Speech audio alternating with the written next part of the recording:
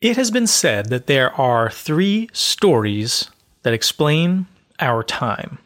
Just 3. 3 distinct ways to look at, to interpret, and to understand the state of the world today all around us.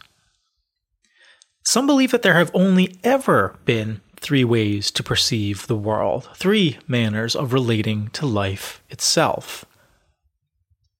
Whether you know them or not, whether you've heard of them by name, these 3 stories can be the difference between feeling so anxious that you can't seem to function, or so overwhelmed that you shut down and go numb and disengage and avoid reality altogether. These 3 stories may be the difference between staying engaged with the world and with life itself, living well, doing good, and contributing to others in ways that matter. From the New Story Company, this is The New Story Is, a podcast that explores the stories, perceptions, and ideas that have come to shape the world today as we know it. Along the way, we speak to talented guests who are championing the new stories that may shape our collective future for the good. I'm Dave Ursillo. Hello, one and all. Welcome, friends, strangers, first-time listeners, long-time listeners. Welcome. Thank you for being here. My name, as I said, is Dave Ursillo. I am the host of this podcast, the founder of the New Story Company. I am a longtime writer. I'm a multi-published, self-published author. I've been a life coach, a career coach for 10 plus years, as well as a writing coach and coach to first-time authors. And I am a future mental health counselor, currently in graduate school, about to enter into my clinical year, and on my way to becoming a therapist. Human behavior, psychology, and how we engage with the world around us through our own experiences, how we engage with one another, how we learn ourselves and know ourselves. These are things that I've been passionate about since I was quite young. I found I was very interested in understanding what makes us tick as people, even when I was a kid. Introverted, highly sensitive person, shy, complex inner world. That's kind of how I related to myself and still do. And so I oftentimes took a seat in rooms with people as a listener and as an observer, and as a writer and a communicator and a storyteller, and now a podcaster over the last year. This is our 1-year anniversary. I love to continue to make connections with people, among people, in professional settings and in a personal context. It's something that I simply love to do. I don't know how to do anything else. And that's one of the many reasons why we're here at The New Story Is. So if this is your first time listening, welcome aboard. This is a solo pod episode, which means it's just going to be me and you talking. And I really wanted to do this to celebrate the 1-year anniversary of the relaunch of the show. The show was originally called Written Spoken with Dave Ursillo. Written Spoken was originally about inviting authors on to share their words, snippets of their own writing in their own voices. So bringing the written word to life through the spoken word in the voices of the writers who wrote them. And that was kicked off really in 2019 and 2020 during the pandemic. We started to become an interview-based show. And then I relaunched the show in 2022 as The New Story Is, to explore concepts, ideas, stories, perceptions, and how they affect us and they affect our perception of the world. But in addition to celebrating the 1-year anniversary of the relaunch of the show, it felt very important for me to break down with you one-on-one some of the really big concepts, and I feel intimidating and anxiety-inducing ideas that were specifically embedded throughout our most recent interview with the great Margaret Wheatley, or Meg Wheatley. For those who don't know, Margaret Wheatley is an esteemed author and thought leader. She's been working in leadership and organizational development for 55 years. She's a 9-time author, a best-selling author, and has really been attributed with a lot of thought leadership around redeveloping, reconceptualizing key ideas to what it means to be a leader. And her work has radically evolved, I think she would say, in her own words, to such an extent now where she is trying to prepare leaders and activists today to deal with the consequences of global catastrophe, which she refers to as something that is irreversible and now at a point of no return, mostly by way of climate crisis, but also what ensues by way of climate crisis.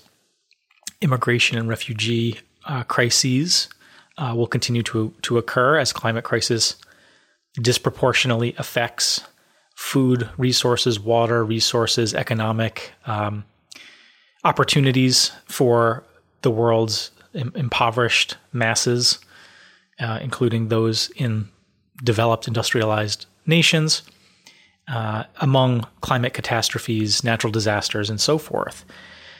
We had a very big and very interesting, but also a very daunting conversation, Meg Wheatley and I, in our last interview. You can go back and listen to that interview now if you want to, but you don't have to listen to this episode.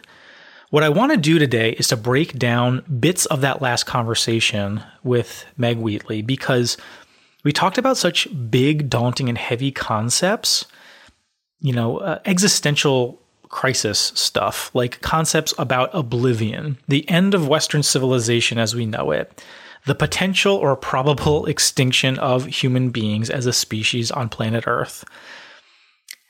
That's some heavy shit. That's heavy shit, and I don't want to pretend like it wasn't, and then snap back into interviews that may pale in comparison when we start talking about things that are really, really urgent and important and matter in everyday life, like gender equality or race issues, and trauma and things like that.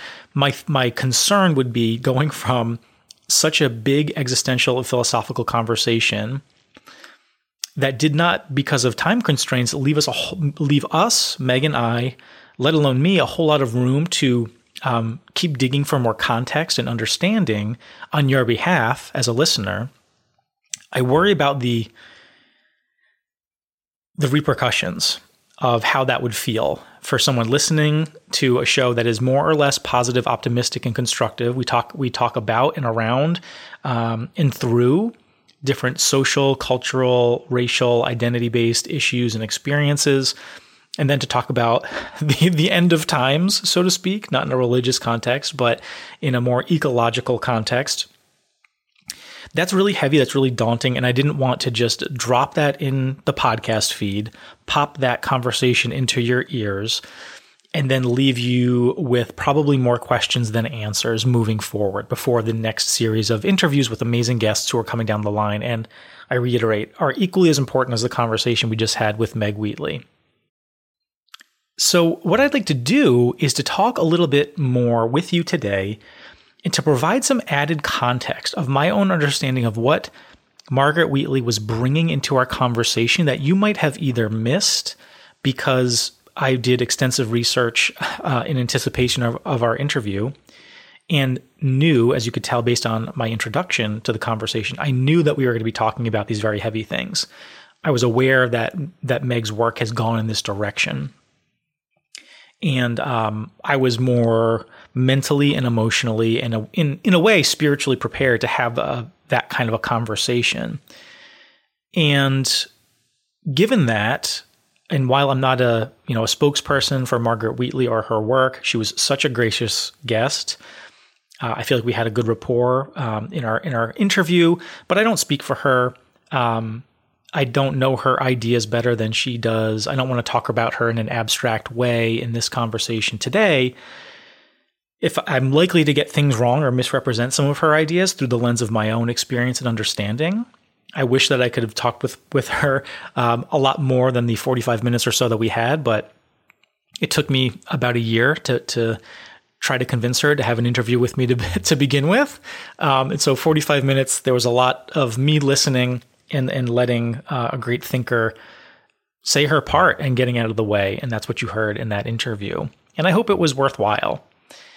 But Meg also cited some other teachers, authors, thought leaders, and ideas, like key concepts that are foundational for what she was imparting about relating to oblivion, relating to extinction, relating to collapse, in ways that we didn't have time to really fully explore in our short time together.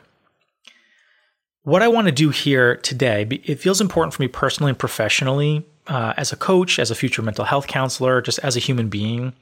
It would feel irresponsible for me to just continue on with our interviews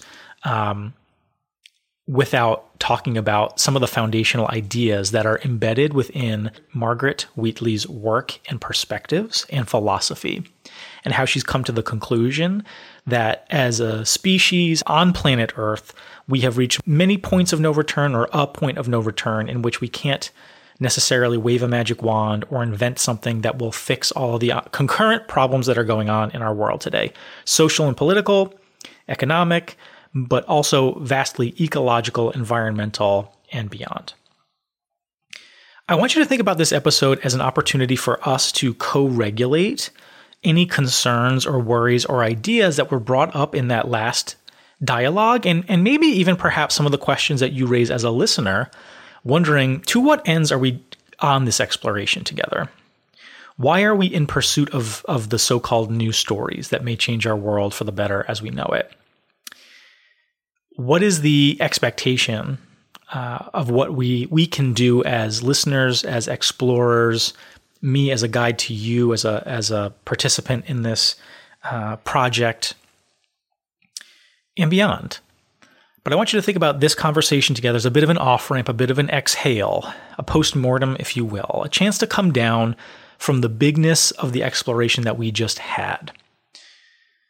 So that's what we're going to do here today. Before we jump into the deep end, though, may I ask you for a favor? You're here, you're listening to this interview. I thank you so much for it. If you are listening, I presume that you like the work that I'm creating, you're engaged with it, you're somebody who cares about these ideas, you want to participate in the so-called new story or new stories of our time. But the show is a passion project for me. It is like marketing and advertising for myself as like a coach. But the whole show, the production, the interviews, the scheduling, the coordinating, it all falls on me. I'm happy to do it. I do it willingly. And the show is free. But if you'd like to help me, which I ask you for now, if you'd like to help the show as a whole get more listeners so that I can keep doing this work for a willing audience and maybe monetize the show down the line, because I still need to, as a full-time graduate student, as a full-time professional, as someone with needs in life, financial and otherwise, grow the show to a respectable degree where we can actually make something of an impact and share these ideas widely. If you'd like to express your thanks as a listener, all you really need to do right now is to leave a rating and a review of the show, especially if you listen on Apple Podcasts. You can also leave a star rating on Spotify. There's no ability to leave a review. Here's why. Ratings and reviews of podcasts are right now one of the only ways that podcasts have an opportunity to showcase that people are actually listening to their shows publicly. It's one of the only credibility markers that exists for podcasts online. We have about 15 or 16 ratings and a total of a 4.9 star rating overall, which is good. Surprisingly, while that number, 15 or 16 ratings, is really low, overwhelming majority of most podcasts have 0 or 1 or a few ratings overall. It's not something that people really think to do as a listener to a podcast. And it may take you a while to get to the place where you feel comfortable leaving a rating or review for me and for the show, which I understand and respect and appreciate. But if you're feeling generous, if you like what we're doing here, you can go to the show page on your smartphone. You can search for my name or the name of the show.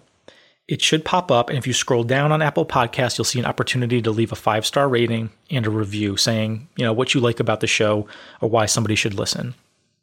If you go to the show page on Spotify, it's kind of hard to see. You'll see like a little star rating and a number somewhere in the middle of the page that pops up when you find the show under the logo art of the show, and you can tap on that star and leave a rating that way. If you can't find it, don't go crazy. It's not your fault. You can do a quick Google search for how to leave a podcast rating. You'll see plenty of videos showing you how.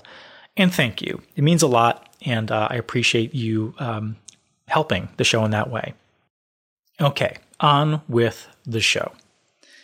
So in the opening, the cold opening of this episode, I shared the idea of what is called the three stories of our time.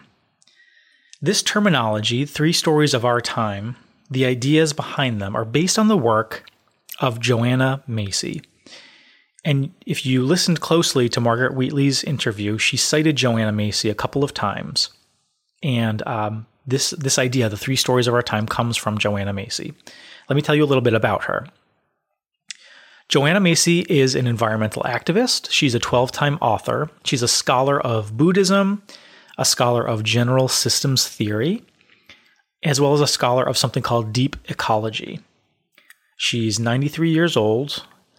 She just completed heavily revising one of her most recent books called Active Hope, which was published in 2012 and revised and re-released in 2022. And in Active Hope, Joanna Macy offers this idea of the three stories of our time alongside a very poignant and powerful manifesto about how to engage with work in the world that can be a part of positive and constructive change, despite, because of, and in relationship to the vast, complex, difficult, and daunting experiences that befall us, that have always befalled us as human beings in the world in the course of human history, but are particularly daunting here and now.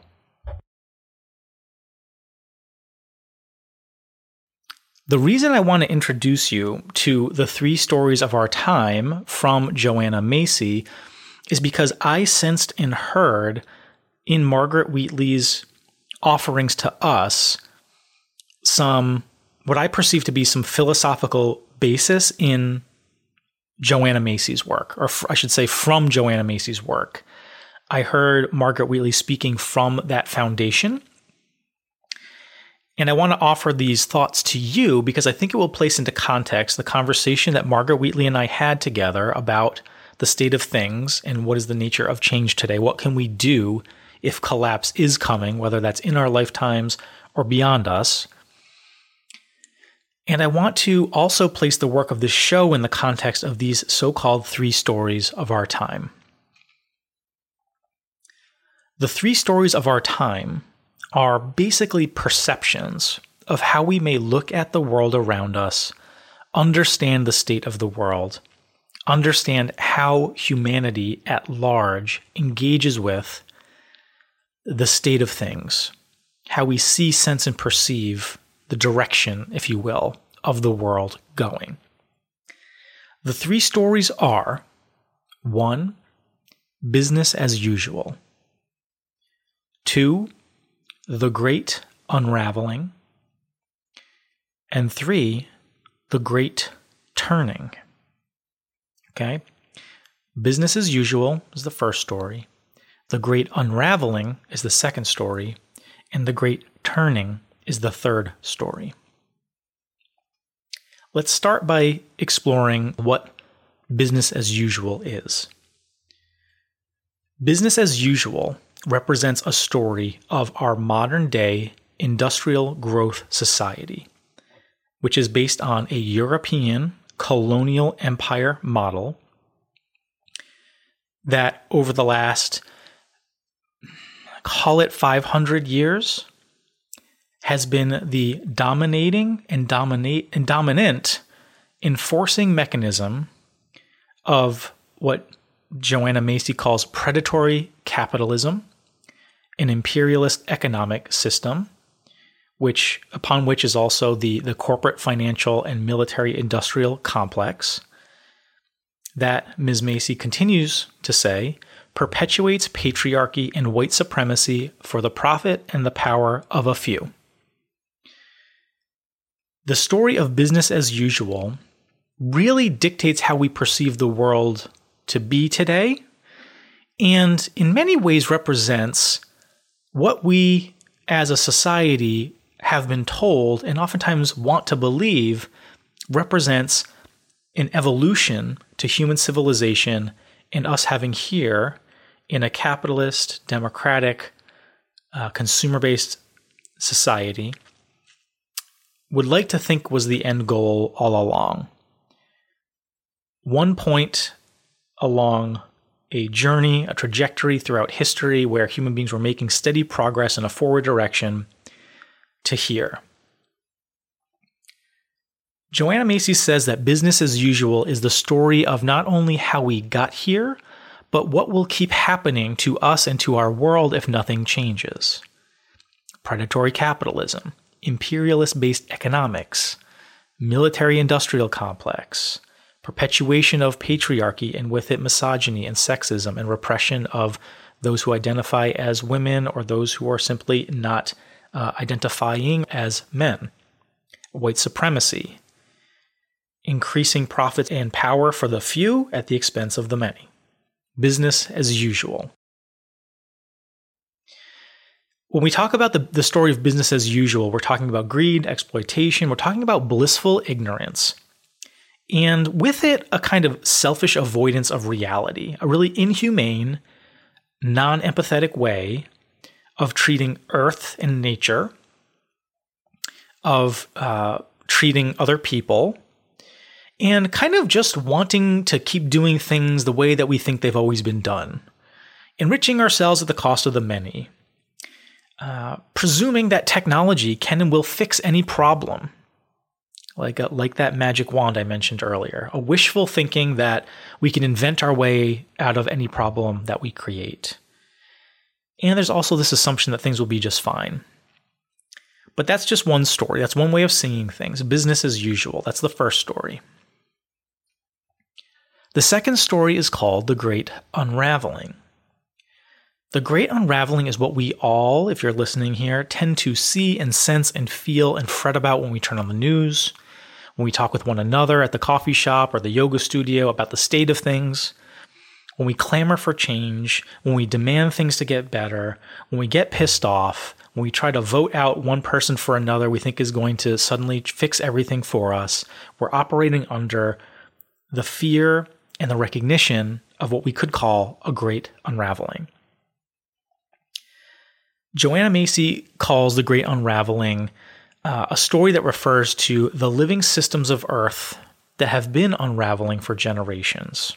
Everything from colonial expansion and rule that has exploited, dominated, and committed genocide against the likes of indigenous, brown, black, and impoverished communities, to burden our world to such an extent where ecologically, environmentally, and culturally, socially, there have been what she calls direct and lethal impacts on the health of many people. And now today, of course, it's the climate itself that is propelling this feeling and recognition of a worldwide unraveling and something that's ongoing called the sixth great extinction of species, which is underway. We see almost daily now extreme weather events that are amplified by global warming that disproportionately, as I said, affect millions of people, especially those for whom resources are already scarce or have been made scarce as a result of exploitative and colonial capitalism. Ecosystems are being destroyed, and the problems are kind of compounding on themselves environmentally and ecologically and spiraling out of control. That's the great unraveling. We could see, incarceration rates worldwide. We could see refugee and immigrant crises. We could see the rise of authoritarians in otherwise democratic societies, famine and drought, refugee camps, systemic racism, long-standing cultural and religious conflicts flaring up, seeming to get worse, not better, an increasing strain on the toll of human suffering. Now, Macy, among others, something that I myself, not to put myself in the same conversation as someone like Joanna Macy, but felt years ago that the extent to which we are witnessing or feeling like we're witnessing this great unraveling happening faster and more dramatically than ever seems worse than ever today because of the rate of change and technology, communications technology, which kind of keeps us constantly attuned and aware of every problem that happens the world over 24/7, 365.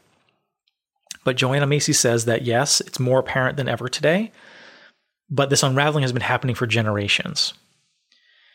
And in many ways, dear listener, this is the story that I heard Margaret Wheatley describing to us, not in these exact same words, but in quite similar sentiments. Meg shared an acknowledgement of what could be called the story of the Great Unraveling, an acceptance that things are globally very bad, and in many ways, a lot of the things that we just discussed are in ways irreversible. That can be hard to acknowledge, right? That can be a hard and bitter pill to swallow. To accept that things may be, or in fact are, as bad as they seem. To acknowledge that we cannot collectively or individually fix them all, and maybe that we can't fix any of it. There's a real grimness and darkness that almost approaches the line of cynicism or nihilism to make this admission.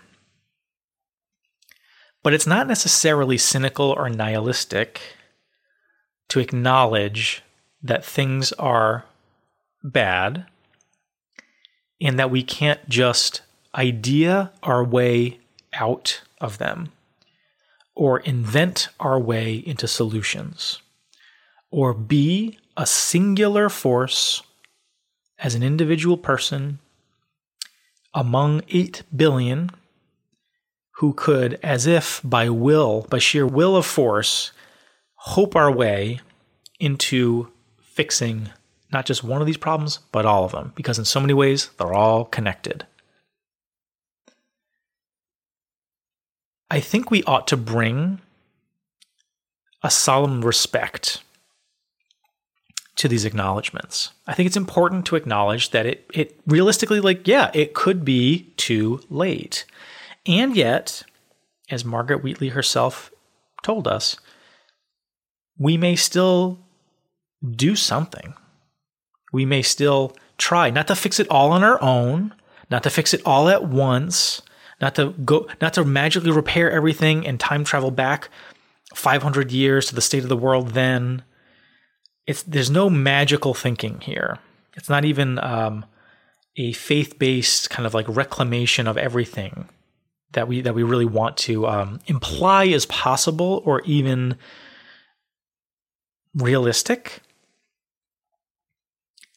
There's a holding of a possibility that we might not be able to do anything and a humility that comes with that, and yet a recognition of choice that we each possess to do something.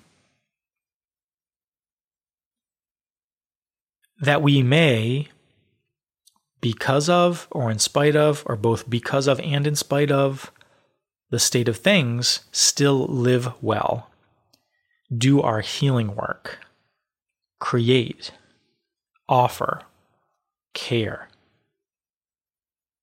To do our part in whatever ways we may be able and that we choose to be able. Again, the goal isn't to single-handedly and all on our own save Earth and all of humanity like a superhero. It is to acknowledge truths that may be beyond our power and control because, let's face it, so much of life is and always has been and always will be. And yet, to remember that just because we don't possess all of the power in the world to change everything all at once for everyone, that we still retain choice and ability, creativity, caring, humility, love, forgiveness, enough to still function and to live well and to be our most well and whole while we're here. Here's a really interesting thought. When we talk about the state of the world, we're talking about a macrocosm. We're talking about, everything all at once. And it's really intimidating because we're talking about existential oblivion. The downfall of society, of civilization itself. And how we feel about that, how we react to the idea of what we all fear, which is just things continuing to get worse. How we react when we think about the end, I imagine for you, like it is for me, how we react to that existential fear is not very different from another form of existential fear that we all have to face in life and will face as mortal human beings, which is our own deaths, our finiteness, our mortality.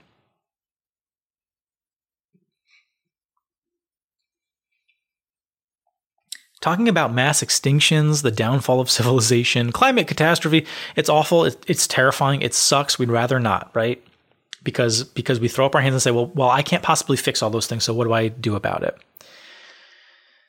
But probably just as well, we'd probably not talk about our own aging, our loss of abilities, things that we took for granted when we were younger, our real human frailty. The fact that being alive means being in relationship to death and loss and grief and loneliness always. Recognizing that we're not as special as we thought we were when we were kids. This hope that so many people, so many of us all carry, that maybe I'll be the one who's different than all the rest. That backwards kind of expression of finding our own identity and valuing ourselves, which we think when we're young we have to do, we only are able to do in expressing our specialness out loud and among others through fame and acclaim and being beloved and cherished by everyone. We might even have that idle thought that we have as kids, maybe we could outlive death. Maybe we can outlive loss. Maybe we can outlive sadness. Maybe we can figure out everything. Maybe we can fix the world as we know it. Death and loss and grief are very much, they're not just a part of what it means to be alive, they are what it means to be alive. And as human beings, when we face our own mortality, we may react in multitudes of ways, but perhaps Joanna Macy would say that there are three ways. Maybe she would say that there are three stories or manners of engaging with our own mortality. The first story, business as usual, a sort of avoidance of reality and trying to do what we've always done, despite our aging, despite loss of abilities or changing abilities, despite loss itself and grief and mourning, despite feeling like culture or society is changing beyond our ability to really understand or relate to it. Business as usual, just like the story of how we perceive the world. The second story, the great unraveling, maybe approaching, thinking about, grappling with our death and mortality with terror and anxiety, so great that we either shut down and go numb or get so overwhelmed and worked up that we're totally overcome with stress and can't function or be present or do anything productive or graceful or worthwhile. But there's also a third story. There's a third story in how we can relate to the world. There's a third story of how we can interpret the changing of things. And I would suggest that there's a third story of how we relate to our own mortality and finiteness as living creatures. What Joanna Macy calls that story is the great turning. The great turning is engaging in a middle way. It's almost like a secure attachment approach to taking proactive action in one's life in ways that do not abide by the dogma and the ignorance of business as usual, that first story, and is not overwhelmed and constantly burdened with anxiety and stress and disillusionment and cynicism as through only ever paying attention to the ways things are falling apart, the great unraveling. In our own lives, facing our own mortality and eventual deaths, we might say that the great turning is a way of honoring and acknowledging limits, finiteness, appreciating the fact that to be alive at all is to be in relationship to death and grief and mourning and loss and sadness, and engaging proactively in a way that strives to honor a sense of legacy, of what we leave behind, if invisibly, for having been here at all. Legacy can be talked about, especially in creative circles, entrepreneurial circles, as your egotistical greatness. It can be a tremendous outlet or expression of arrogance and like attempting to live forever despite your mortality. Irving Yalom, a really renowned psychiatrist and philosopher and theorist about human development and psychology, espouses this belief. He believes that all human suffering really derives from existential woe, the existential dilemmas we will all face about always being alone, no matter how close we feel or how in love we feel or how peopled our lives are. We'll always feel some sort of existential aloneness being single persons. The existential dread and doubt about our mortality in life and so forth. And what Irving Yalom says, Dr. Yalom, espouses in his books and in his teachings that there are a lot of ways that people try to cope with the existential dread of not mattering, essentially, right? Like being one of 8 billion people, and if we die today, the world will keep going on, right? And reckoning with that as a truth. And legacy kind of comes up. We try to pass on our legacy through children, our genomes, our stories, our memories, in a way that Dr. Yalom believes this isn't the only reason why people have children, but he does believe that some part of us feels compelled to have children to pass on these things so we can feel like even if we die, part of us lives on, right? And there can be a lot of solace in that. Writing a book, as I have done and attempted to do and self-published, creative work can feel like legacy. Some part of you lives on. That's not the arrogance or egotism side, the like slightly selfish side of like passing on yourself and hoping to live forever. Is not what I'm talking about when I say legacy. When I say legacy in the sense of the Great Turning, it means to be a participant in this constant evolution, the life cycles and systems that our planet participates in, and that, so far as we can tell, the universe participates in.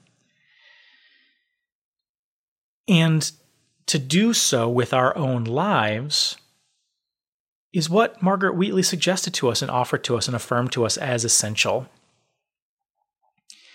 And it was subtle, and you might have missed it when processing the bigness and the terror and the fear and the anxiety of, this great thought leader saying, and seeming to be resigned to and accepting of the so-called great unraveling, that solemn recognition that things are really bad and in many ways irreversible, and that we ourselves cannot do anything about it all on our own.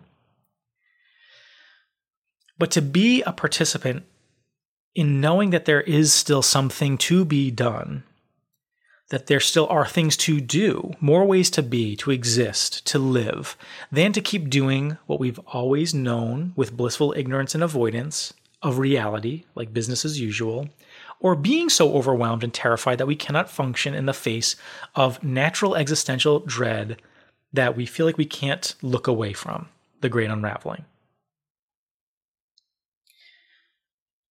Joanna Macy says the story of the Great Turning involves the emergence of what she calls new and creative human responses, as well as a reawakening of sustainable indigenous traditions. She goes on to say the importance of honoring sustainable indigenous traditions, as she calls them, is to acknowledge the wisdom that is found in what I would call just like a global cultures and global traditions that are, let's articulate it, non-white, non-European, non-colonial, not stemming from Christian origin, capitalist, patriarchal, white supremacist schools of thought that have wrought havoc the world over for the last, say, 500 years. Outside of the bigness of those systems and schools, we find a natural value, and this is what I think Joanna Macy is saying, and this is why someone like Margaret Wheatley also brings in and tries to bridge and teach and offer teachings and ideas from Buddhism and in other what she and Joanna Macy would call indigenous teachings that I would probably personally call just like global cultures that exist outside of like white Europeanness, because they have been historically, traditionally closely linked to the land, to life cycles, and a natural honoring, a working with life cycles, a participation, an honoring of beauty, but a respect for death and suffering. This is why representation matters. This is why, as a white person, as a white male, as a cisgender male, as a heterosexual male, and on it goes, of European descent and so forth, I try to call out my my identities in these podcasts because this is an audio format. That's why there's such importance and imperative for more voices, perspectives, historical traditions, cultural traditions, individual perspectives, rooting from non-dominant white capitalist European perspectives. This is why we need to make more room at the table for having other conversations, representation, diversity, equity, inclusivity, belonging, day to day, every conversation, throughout industry, business, everyday life, art, music, and so forth. We, meaning me as a representing white voices, I think we need to be constantly making more room for other ways of being and doing, because we know, and I'll say it again, the white European colonial Christian origin, capitalist, patriarchal, white supremacist way of being for 500 years that has brought us to the point where we are. This is why there is urgency to look outside of that dominant and dominating and domineering supremacist way of looking at the world and earth and natural resources and one's own self-anointed greatness and destiny to take whatever and to do whatever and to think that it'll all be fine. It's not working. Business as usual has got to change, and it will cause our undoing. And yet when you say that, and when you practice that, you will encounter backlash. This is a backlash that people of color, people from marginalized identities, people from historically underrepresented or overlooked identities and experiences know all too well. But we see in the news, it's a small number of people, but we see people who are white, of European ancestry, who are colonialist in nature or practice, oftentimes who are Christian, who are capitalists, who are patriarchal, and who either espouse or abide by white supremacist values and beliefs, fight against the change. They lash out against it. They call it woke. They are defensive. They can be violent. They would rather maintain business as usual and see the destruction of everything. They'd rather lash out or murder or vote for a racist for president or erode their own health, well-being, economic self-interests if it means maintaining a false belief, a hollow belief, a fragile belief in business as usual, that first story. They refuse to see or acknowledge the great unraveling and to legitimize those who are afraid and just don't know any different, perhaps. They see in the great unraveling, all they see is dread and no possibility of anything getting better. So we are called to participate in the great turning, to find a middle way that defies business as usual, but does not succumb to the great unraveling. In Joanna Macy's words, the great turning is a story from those who see the great unraveling, but don't want it, the unraveling, the undoing, the collapse, to have the last word. Joanna Macy continues. This is the story of the transition from the industrial growth society to a life-sustaining society. Those are her words, a life-sustaining society. She says, attitudes shift from exploitation to respect, from extraction to regeneration, from competition to cooperation. She goes on, more and more people come to see how interwoven we are as peoples, and recognize that solidarity with one another is a way through constant crisis. We join together to act for the sake of life on Earth. Unquote.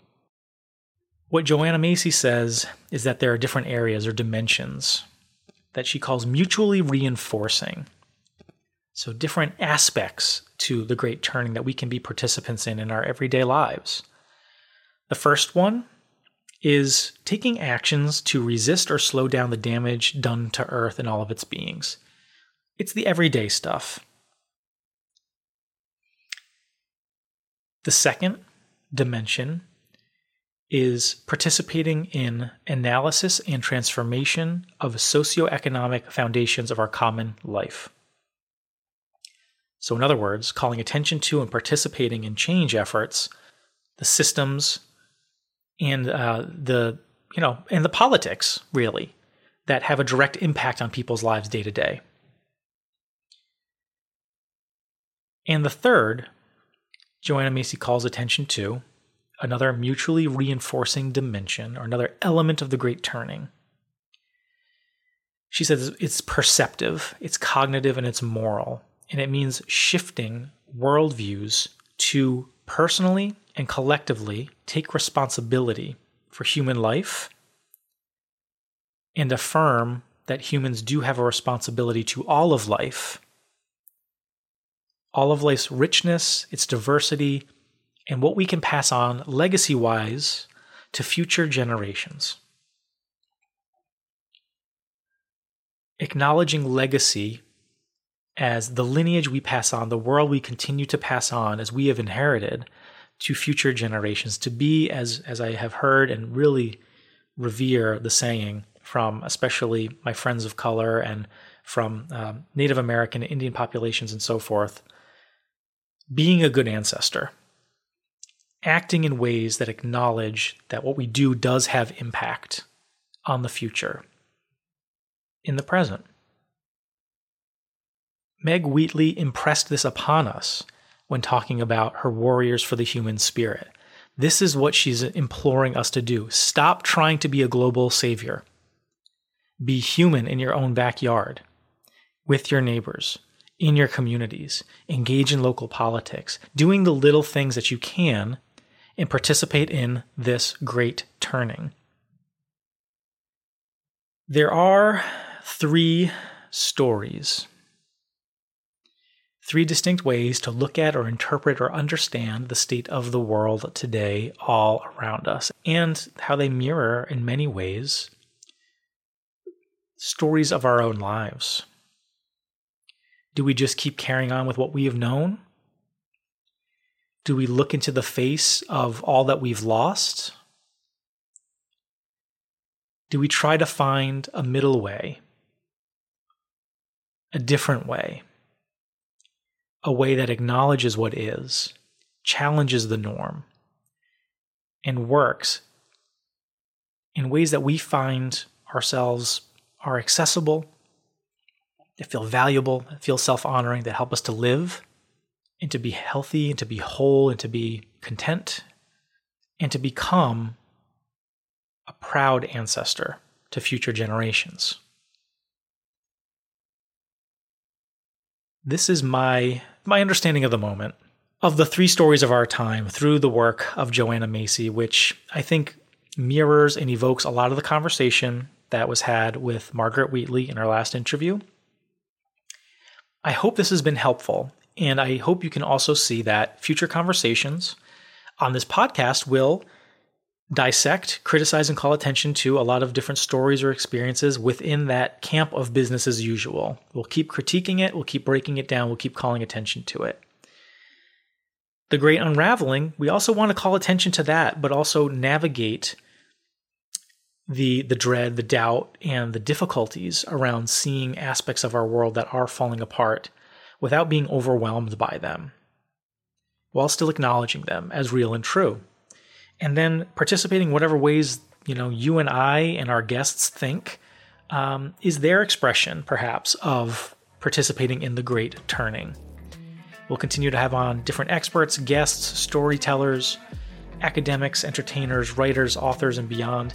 Not who are coming on to this show to try to tell you or convince you that they have the answer, the solution, to fix everything. We're past that.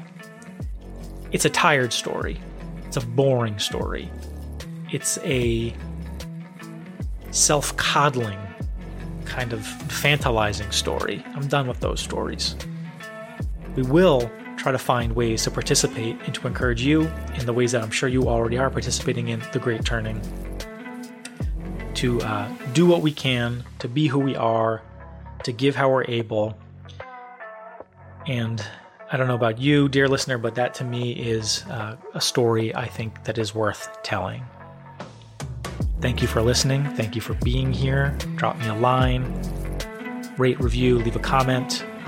We'll be back soon with more conversations. Until next time, story on.